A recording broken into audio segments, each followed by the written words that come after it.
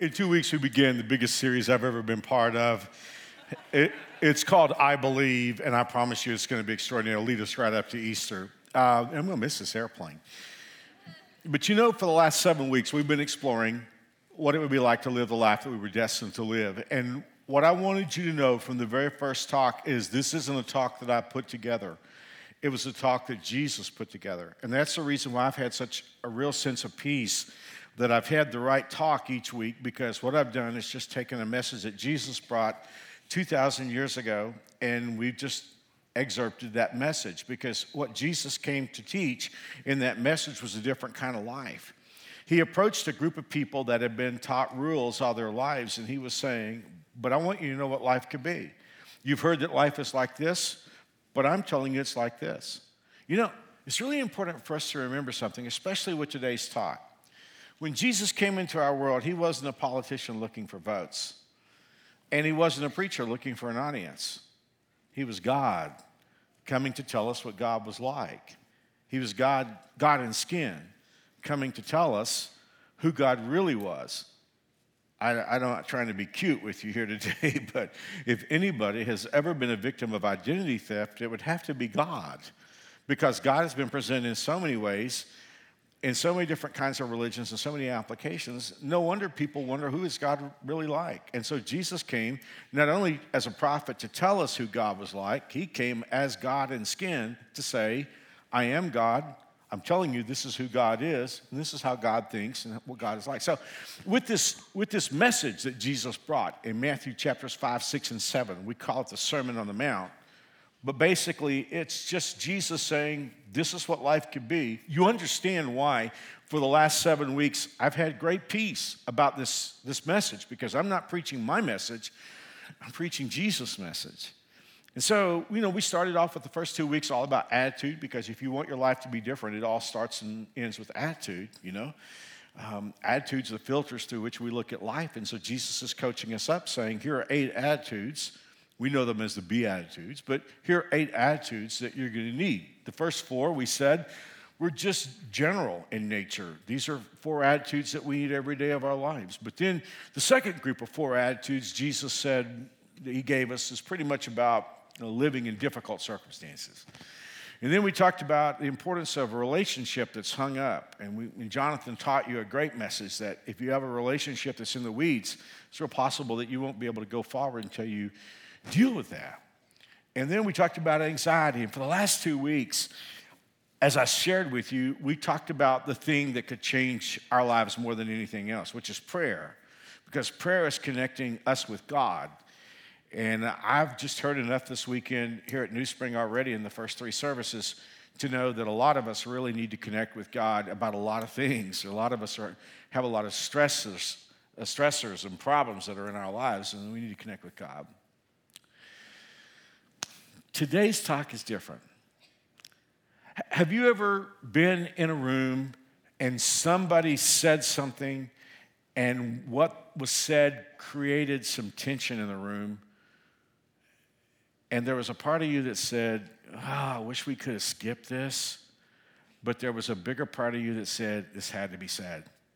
Ever been there?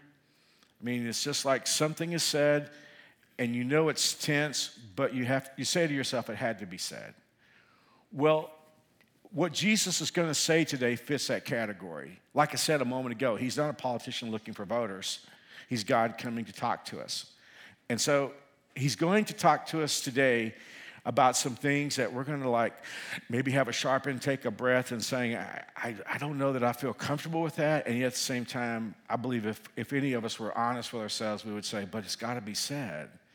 Because the most important thing for all of us here today is that we're prepared that whenever this life is over, God willing, it'll be a long time for all of us, but whenever this life is over, it's going to be very important that we go someplace that we're going to want to be.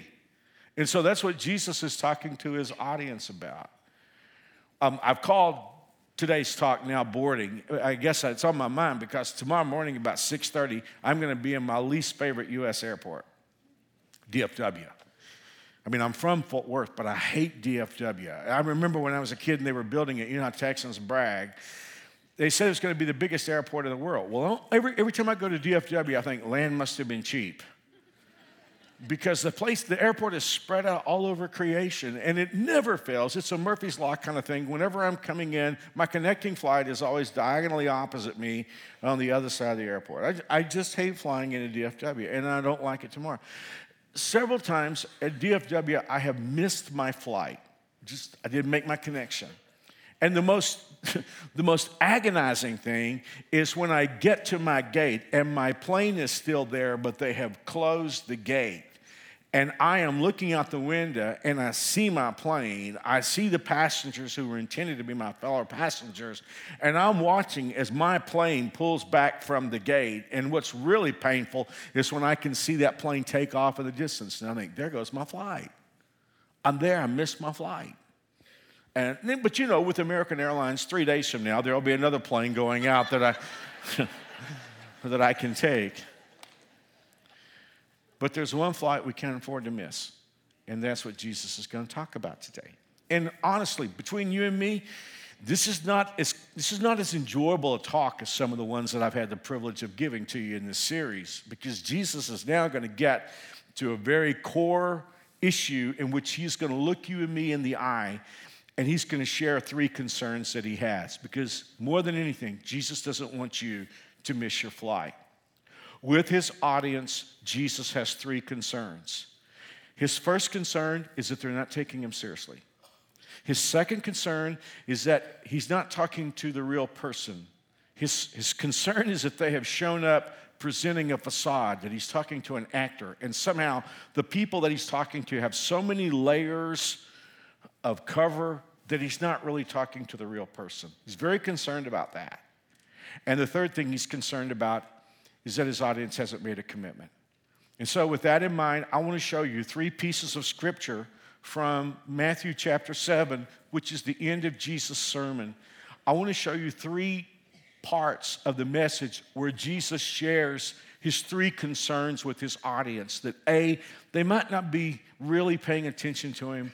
B, he may not have gotten through to the real person. And then finally, Jesus is concerned that his audience hasn't connected. There's a scripture in the Old Testament, and this scripture was written 400 or 500 years before Jesus came. But I think it was the scripture that was on Jesus' mind. There was a prophet named Ezekiel, and God had given him a message for Israel. And Ezekiel was evidently a great communicator, and he was a charismatic communicator.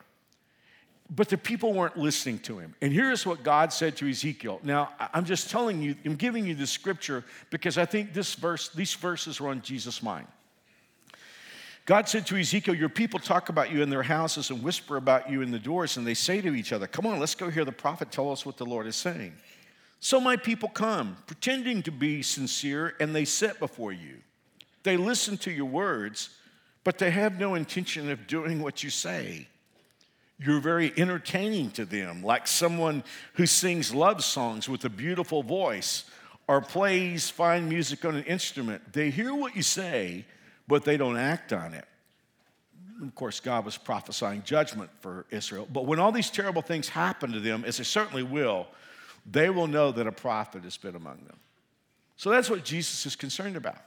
He's concerned that his audience is enjoying his message, that he is entertaining, he's charismatic, he's magnetic. I'm sure when listening to Jesus was a trip.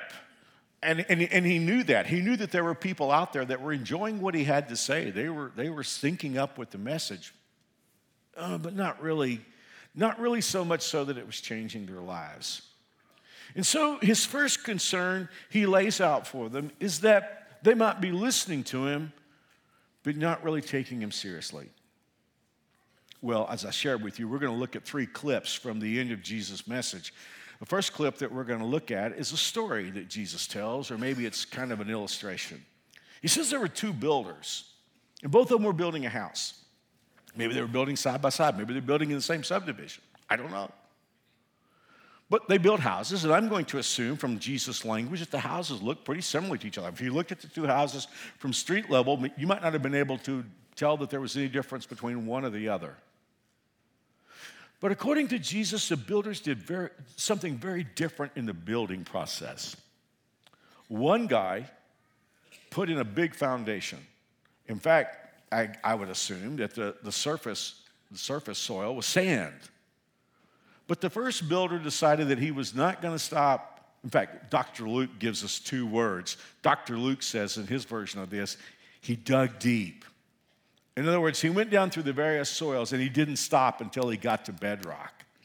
And he laid a foundation on solid rock. Other builder just built a house. He just threw it up, put up the house on sand. Now, if you get into the spirit of Jesus' story, what he's really, as I said a few moments ago, Jesus is suggesting that in good weather, both houses look the same. But one night a storm came, the kind of storms that we have here in Kansas. And when that storm got through and the rain quit beating and the wind quit blowing and all the hail quit falling, the next morning the houses looked very different because the house that had been built on a foundation looked like it always looked. And the house that had been built on the sand was a pile of matchsticks. Now listen to what Jesus had to say about the meaning behind his little story. He said, anyone who listens to my teaching and follows it is wise, like a person who builds a house on solid rock. Though the rain comes in torrents and floodwaters rise and winds beat against that house, it won't collapse because it's built on bedrock. But anyone who hears my teaching and ignores it is foolish, like a person who builds a house on the sand. When the rain and floods come and winds beat against that house, it will collapse with a mighty crash. Now, I want to go back to verse 26 again. He said, anyone who hears my teaching and ignores it. Now, I grew up in church, and I heard my dad, other preachers speak on this many times. I'm going to tell you, my mind translated this in the wrong way. I sort of got the idea that people outside of God and faith were like people who built on the sand. And people inside the church who listened to God's word, they were like people who built on the rock. But that wasn't at all what Jesus said. This is not religious versus unreligious. This is not people who go to church versus people who don't go to church. All of these people went to church. All of these people listened to sermons. Jesus said, look, one of these people listens to the word of God and he or she puts it into practice. When they hear the teachings of Jesus, whatever that teaching is, it becomes the arbiter of the decision. They listen to the talk, but it's not just something that goes into their ears and becomes part of their religious repertoire. Jesus said it actually begins to affect the way they live. On the other hand, Jesus said there is a guy or a gal who listens to a message. They may enjoy it. I mean, who knows? They may listen to Christian music. They may go to Bible studies. They may put, Christian bumper stickers on their car, and all those things are fine. I'm not ripping any of that stuff. It's all good. But the problem is Jesus is saying, although they listen, they don't take it seriously. He's concerned about that.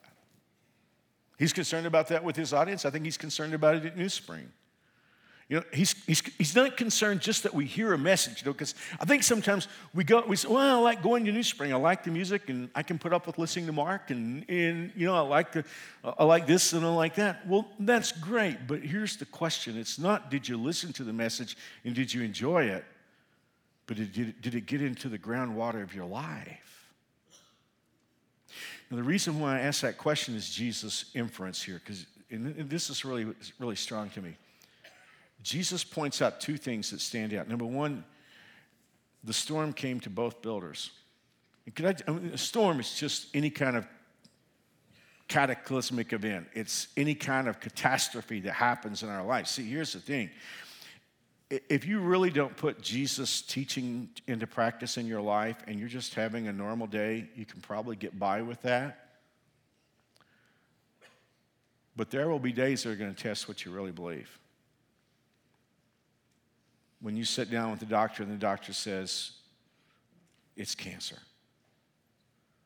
Or someday when you answer the doorbell and it's a police officer and a police chaplain. Those are the kind of days that just hearing a message is not enough. And Jesus is saying, look, and here's the thing. Storms come to everybody. I mean, here's the deal. You could love Jesus very much and follow him with all your heart, and he is your Lord and your Savior, and every day you talk to him and spend time with him. Even though you love him very much and he loves you very much, storms are still coming. On the other hand, you could be somebody that you're just a nominal Christian, but the storm is coming in your life. You could be here today and you say, Mark, I'm a non-theist. I don't even believe in God. Storm's still coming. Storms are going to come to all of us. I mean, here's the thing. Same storm hit the whole neighborhood, hit both houses. And the second thing that stands out to me that Jesus hinted at here, and I don't even know what to do with it. I'm just going to leave it with you, and you can do with it whatever you want to. I'm not sure how to preach this. Do you realize that at some point both builders thought the other builder was crazy? I mean, first off, the guy who built on the sand, he was watching his next door neighbor put all that money and energy into stuff that nobody's going to see. I mean, I'm sure he was saying, are you kidding me? You're spending all this money digging. What are you digging, doing all that digging for? Man, I've been able to put a home theater system in my house. You know, I've been able to put in, a swimming pool. His whole house was a swimming pool when it was over. So I'm sure the guy that was building the foundation looked crazy to the other builder. But on the other hand, don't you know, the guy who just threw up the house on the sand looked crazy to the guy who was building the foundation. It's just strange, isn't it? And Jesus is going to talk about this in this whole message. Well, there's a choice out there on how you're going to live your life. Well, the first concern that Jesus had was that they weren't taking him seriously. But he had a second concern. His second concern was that he might not be talking to the real person. He knew that people who showed up to listen to him, some of them who nodded and smiled and maybe took notes, Jesus knew that it was possible, especially for people who have a background in some sort of faith-based system. He knew it was possible for people to learn the jargon, to learn they learned to look the part. And so over and over, Jesus is going to talk about this. In this sermon, we call the Sermon on the Mount, he will say, don't give your money in order to be seen. He will say, don't pray in order to be seen. He will say, don't fast or go without food. Back in that day, some of the people, when they were fasting, they would chalk their faces up and look really sad. Jesus said, don't do that. Don't do what you do to be seen. Why? Because somebody who is seeming to serve God only to be seen of other people, you're not dealing with the real person there. He'll use a word at least 4 times, and that's the word hypocrite. Now, to us, that's a pejorative, but you got to realize that when Jesus used the word, it just meant actor. So that's all he was saying. He was saying, look, am I talking to you or am I talking to an actor? He was concerned about that. This is my 4th time to bring this message, and every time I bring this message, I'm impressed by what a big thing this is. I really wonder, have you ever really got a look at who you really are? See, most of us don't get a look at who we really are till we hit one of those storms. How many of us, we've been so many people to so many people, we don't even know who we are anymore. Jesus, he's concerned about that. But not just concerned about the fact that we might live our lives being an actor instead of being who we really were designed to be. That would be a challenge enough. But Jesus is concerned that maybe we would live our lives so much as an actor, we would get all the way up to the time that we stand before God and still be playing a role instead of being who we really are. I want you to read with me what Jesus has to say in Matthew 7:21. And guys, this has got to be the most chilling scripture in the Bible. Not everyone who calls out to me, Lord, Lord, will enter the kingdom of heaven. Only those who actually do the will of my Father. And by the way, John 6:40 tells us what doing the will of the Father is. It means to put confidence in Jesus, to believe on Jesus.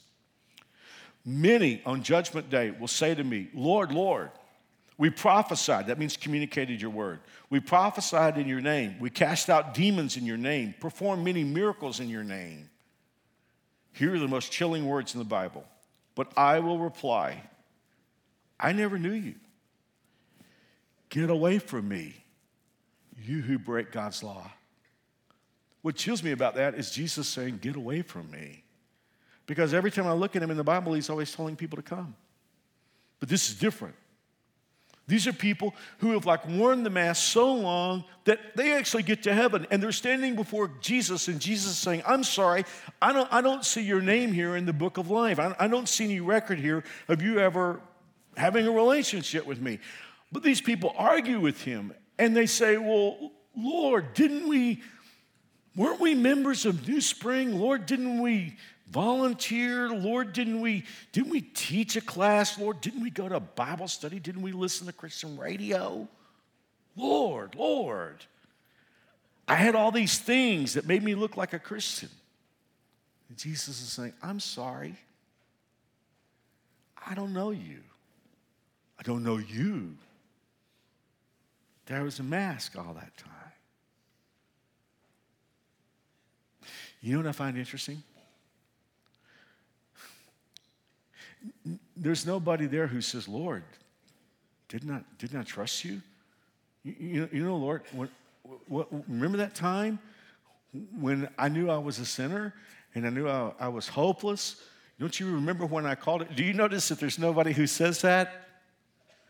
Because see, the thing of it is, when you're willing to be who you are with who God is, God changes who you are. When you're willing to be open and honest before God, see, here's the thing: God can do business with bankrupt sinners. What He can't do business with is a religious person who wants to show God her resume or his resume.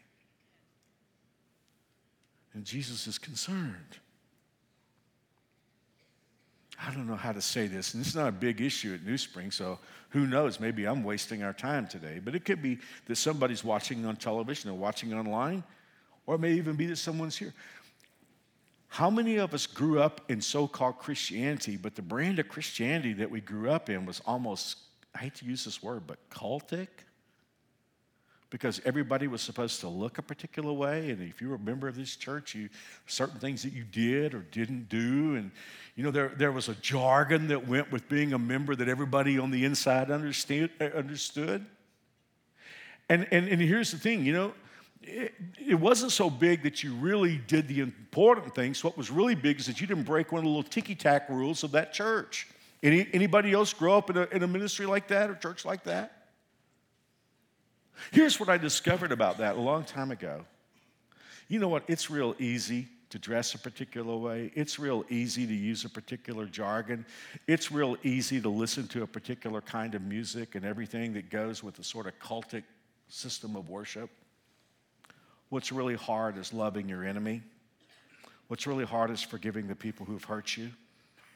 What's really hard is humbling myself and putting God first. Those are the things that's what it really means to follow Christ. But in cultic religion, those things always take a back seat. And Jesus is just rolling the ball right down the lane and knocking down all the pins and saying, here, let's not worry about cultic religion. The question is, have I ever really gotten through to the real person? Jesus is saying, do I really know you?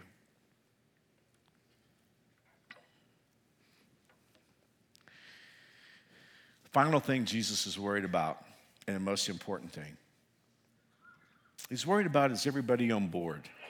I mean, I don't know how big the audience was, but there were hundreds, maybe thousands of people there that day. There were hundreds, thousands of people here. I look out on this great crowd, and I think Jesus, if he were here today, he would wonder the same thing that he wondered on this day when he brought this talk, and that is everybody here on board? Is everybody here going to make your flight? I mean, hopefully you've got years to live, but whenever that day comes, it could be today for some of us. It was last night for one of our Supreme Court justices. But whenever that time comes, are you going to make your flight? If I miss my flight tomorrow to Mexico, it won't be the end of the world. But if I miss my flight to heaven, that will be the end of the world. And Jesus wants to know, are you on board? Now, there's a myth, and I've got to deal with it. It's really important. This is going to be the most important thing I'm going to say all day. Out there in the culture, there is a myth about God. And this myth makes people angry about God. And isn't it a shame? Because I understand why people are angry when they hear this myth. Isn't it a shame that people believe it because it's a myth? And the myth goes like this, that when you die and you go to heaven and you stand before God, God is going to judge you. He's going to judge your life. And if you've been good enough to get into heaven, he's going to let you in. And if you haven't been good enough to go to heaven, you're going to hell. People get very angry when they hear that. And you know what? I understand. Do you know what? If that were true, I think I would be angry. You know what would make me angry? How would I know what the cut point is? I mean, I would be going to the most important moment of my existence. I would be going to the moment that's going to make the difference between do I go to heaven or hell, and I don't even know what makes the grade. Is it 50%? Do I have to have 50% good? Or is it 75%? Well, maybe it's like an A. Maybe you got to have 93%. I mean, wouldn't it be something to go all the way to heaven, stand before God? God looks at your life and says, okay, Mark, we're going to go over all the years that you've lived, over every day of your life, and we're going to look at all your thoughts and everything you've ever said, and we're going to look at everything you've ever done. And if you make the cut point, you're in heaven. Otherwise, you're going to hell. I'll be honest with you. That would make me angry. I understand why people who hear that would walk away and say, I don't want anything to do with a God like that, which would be cataclysmic, because I always remember that we have to deal with God. God doesn't have to deal with us.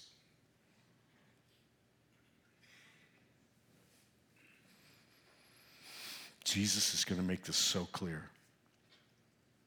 And if you've ever thought that that's what's going to happen, listen to Jesus as he makes it clear. This is in Matthew chapter 7, verse 13. You can enter God's kingdom only through the narrow gate.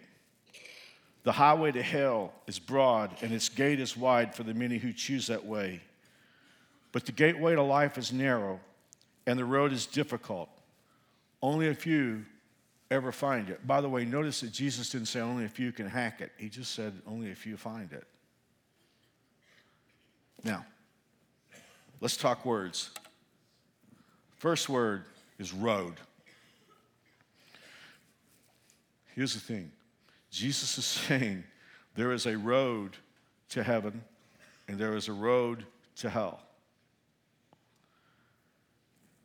His point is, if you wind up in heaven, it's not because you were better than anybody else. You were on the road that led to heaven. Heaven is the destination at the end of that road. If you wind up in hell, it's not because God hates you or you're worse than anybody else. You're on the road that led there. You know, here's the thing. If I want to go to Kansas City, there's a road that leads there. And if I'm on the road that leads to Kansas City, I'm not surprised when I see Kansas City in the distance because I was on the road that led there. If I want to go to San Antonio, I know there's a road that leads there. If I want to go to Kansas City and the signs for San Antonio and Corpus are coming up, then I realize I'm not going to Kansas City unless I get off that road, come under 35, and get back on it going the other way. That's all Jesus is saying is, look, there's a road that goes to heaven. You don't wind up there by accident. You don't wind up in heaven by happenstance. There's a road that leads there. And there's a road that leads to hell. And people don't wind up in hell by happenstance. They wind up because they were on the road that led there. Jesus says the road to heaven is narrow, and the road to hell is broad. We'll talk about that in just a bit. The second word that comes to mind is gates, because Jesus said the entry point to the road is a gate. There's a gate on the road to heaven, and there's a gate on the road to hell. And just like the road, the gate on the road to heaven is narrow, and the gate on the road to hell is broad. What's he mean by that? Simply this. God made a way. God made a road for you to go to heaven. And that road isn't a religion. That road's not even a lifestyle. That road is a person. That road is Jesus Christ. For broken sinners who will be honest with who they are in God, God says, I have made a road for you to go, and the gate. In fact, Jesus would say about that road in John 14, I am the way, the truth, and the life. In John chapter 10, he would say, I am the gate. So the reason it's narrow is not that it's necessarily difficult. The reason it's narrow is that it's Jesus. And the reason why the other road is broad is because it's everything else. Like I said, that's a challenge for postmodern America. Because postmodern America wants to think that there are lots of roads. But have you ever thought about how many times in the Bible it's a choice between two things? I mean, Cain and Abel, Jehovah and Baal on top of Mount Carmel, the Pharisee and the tax collector in Luke chapter 18, the two thieves on the cross. It's not a multiple choice. See, here's the thing. Somebody could be listening to me here today and you say, Mark, I just don't think that your viewpoint's very cosmopolitan. I don't think it's very informed.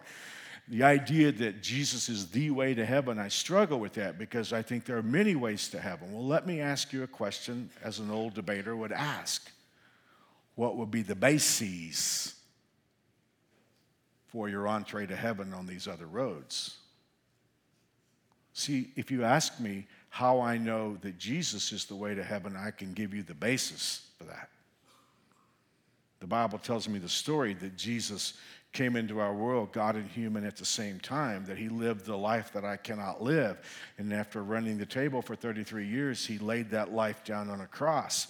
And he bled and died as a sacrifice to pay for my sins. And that when God looked at him, he recognized that Jesus had paid for my sins. And the Bible tells me that if I am willing to call on Jesus to be my Lord and Savior, that his work for me on the cross becomes effective. And the fact that he walked out of his grave after 3 days under his own power signifies that he is everything that he says he was. And as the living Son of God, I have called on him to be my Lord and Savior. Now, if you want to talk about Jesus, I know the basis for why I'm going to heaven. Would anyone please give me any other basis why any other way is an actual legitimate basis for going to heaven? I don't know. Jesus said, look, I am the way, I am the truth, I am the life. I have a good friend. I remember when he first came to New Spring, he was an agnostic. And another person who was a judge here in Sedgwick County told me that this guy was the best trial lawyer in the city. And the reason why that was salient to me is this guy, his wife had called and said, would you talk to my husband? He's an agnostic. And he's an attorney, and he wants to talk to you about the Bible. And after I heard he was the best lawyer in the city, I thought, oh my goodness, he's going to ask me all these challenging questions. But he didn't. He was very kind. He'd been coming for several months by that point, and he loved our church, and he loved me. He said, you know, when I first came here, I didn't believe a word you said, but he said, I love listening to you talk. He said, you don't give sermons, you give closing arguments. He said, I'd sit out there and I'd take notes and think, I could use that in a trial. But he said, I now believe in God, I believe in the Bible, and I believe in Jesus Christ. But he said, you know, the one thing I just can never accept, I can't accept that Jesus is the only way to heaven. So I said, well, great, you know, we'll just keep talking. I remember, I always keep one of these Bibles, and I give them away a lot of times. And so I just said, here, I want to give you my Bible. Oh, no, I don't want to take your Bible. I said, yeah, I want to give you my Bible. There's a book in here that's written by a lawyer. It's called Romans. I want you to read it and call me when you read it, and we'll go to lunch. So next week he called me. He said, I've read it 3 times. When do we go to lunch? And that started a bunch of lunches. You know, we would go to lunch, and we would talk, and the more he read, the more he got excited about it. But he would always say to me, I'm sorry, Mark, I just don't believe that Jesus is the only way to heaven. That's great. I still remember the restaurant where we were. One day we were eating lunch, and I said, let me ask you a question. You're a lawyer. Work on this. Suppose you're in a burning building on the 4th floor, and at the risk of life and limb, the fire department puts a ladder to one of the windows on the 4th floor that everybody on the 4th floor has access to. I said, is the fire department evil because they don't put a ladder at every window? And I don't know why, but it clicked for him. There's an understanding that if God has made a way for any of us to go to heaven, and everybody has access to that way,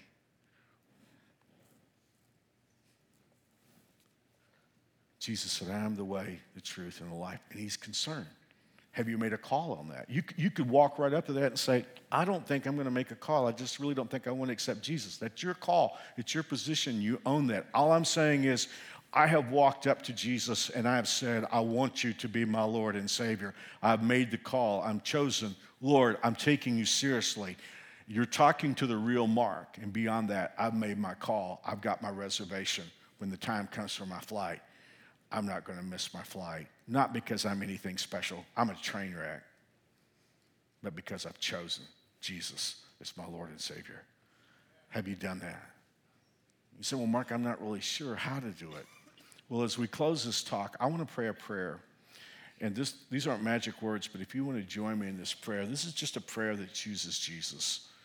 And I would invite you to join me. Would you pray with me, please? Dear God,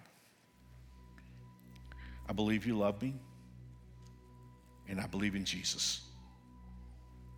I believe he died to pay for my sins.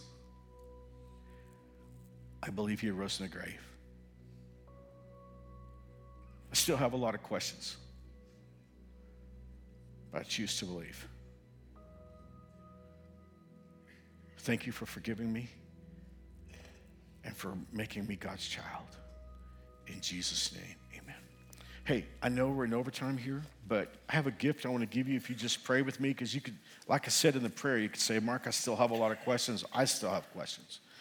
But I have a gift I want to give you. It's got a DVD in it, a packet, a book that I also wrote, and a coupon for a new Bible. You can get this either in the guest services out in the lobby, right out in the middle there, or one back by the coffee shop. All you got to do is say, I prayed with Mark, and they'll give this to you. We'll see you next weekend. God bless.